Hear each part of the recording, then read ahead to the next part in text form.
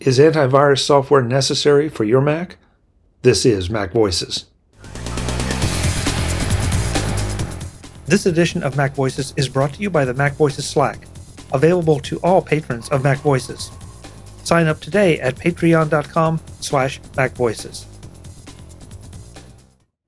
Welcome to Mac Voices. This is the talk of the Apple community, and I'm Chuck Joyner. Folks, this is a Mac Voices briefing on why you may want to consider antivirus software for your Mac. So let's start out by looking at three things. First of all, how much is your data worth? Second, how much is your time worth? And third, how much is your security worth? Because those are going to be the three big things that are affected most if you end up having a hack of your system by malware or even ransomware. And I'll let you answer those questions, but from where I sit, any more than about $10 for any one of those, and it's time for you to invest in some malware protection. Now, there are a number of reasons that I'm kind of changing my position on things, because for years, Mac users have had the luxury of ignoring all the virus problems that are so rampant on the Windows side. And the good thing is that we probably are still safe from the vast majority of those for quite a while to come. But at the end of the day, if you get hit, it really doesn't matter what happens to the rest of us. It's the fact that you got hit and you have a problem. So I've been looking at my own habits, and I'm getting more and more spam emails. I'm seeing more and more spam messages of all kinds. And at the end of the day, it's going to take just a moment of inattention or distraction for me to click on the wrong thing, or maybe not think hard enough about the email I'm looking at. Click on it, and once it's done, it's done. You're infected. And maybe you're being taken advantage of. So I've been running now for a few weeks some antivirus and anti-malware programs on my Mac.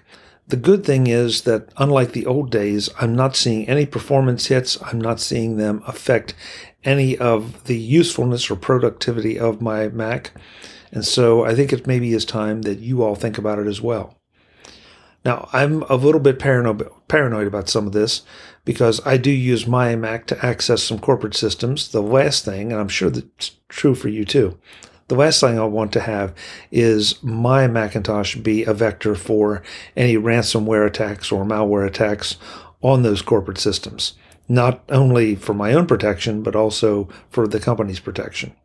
So not entirely magnanimous, because obviously if I am the vector, then there are going to be some consequences for me. So I want to protect everybody as much as I can. It's also probably worth noting that, I don't know about you, but I've been seeing a lot more Cyrillic-based spam messages and spam attacks that come not only through regular email, but also through the contact forms on my websites. This all seems to have really escalated since the Ukrainian war started.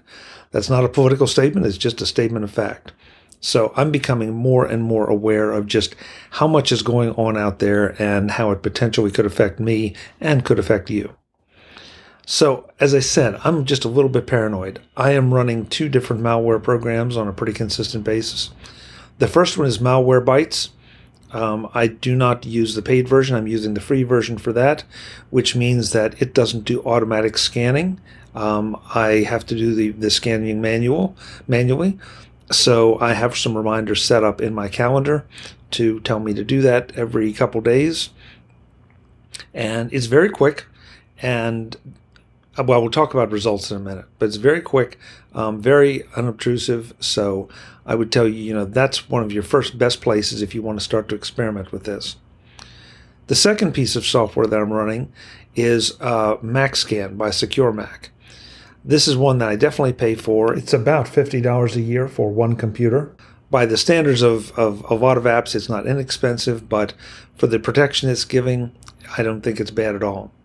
It has various levels of scans that you can set up to schedule to run or run manually. Some of them will take quite a while and are more deep scans. There's a scan that looks for the common places that malware might hide on your computer and scans those. So it's very Both of these are very, very approachable. That's what I really like about them. Now, I said I'd touch on results. The good news is that I haven't found any malware on my computer. So maybe I'm to be congratulated for not clicking on the wrong links or visiting the wrong websites. But I have found, the only malware I have found is Microsoft Office malware, things hidden in Word files, Word files and Excel files. Most of those, frankly, are old, much older files, back when macros were a much more common thing in Office. So none of them affect me, but if I had passed those on, or if I did pass those on, then I was passing those on to colleagues who, if they were running the Windows version, may have been affected. So maybe I'm just being overly paranoid, but I don't think so anymore. And at this point, just like any other precaution you take, put your seatbelt on. You don't expect to have a crash the next time you get in your car, but you just never know. So I would encourage you to check out Malwarebytes. Definitely check out MacScan by Secure Mac, and find out whether they are worth it for you. Malwarebytes, as I say, has a free option. They also have a paid premium option. MacScan, I believe, has a free trial period. After that, it is a pay-for program.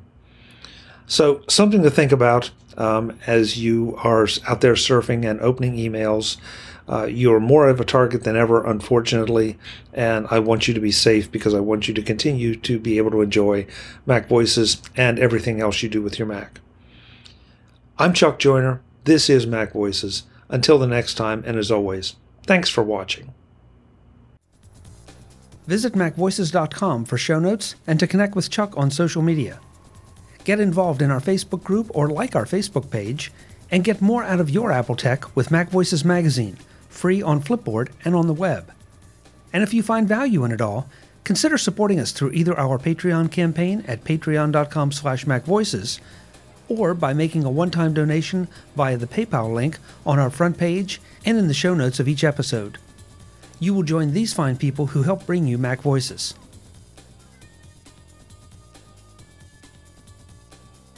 Advertising handled by Backbeat Media at backbeatmedia.com. Bandwidth provided by CacheFly at cachefly.com.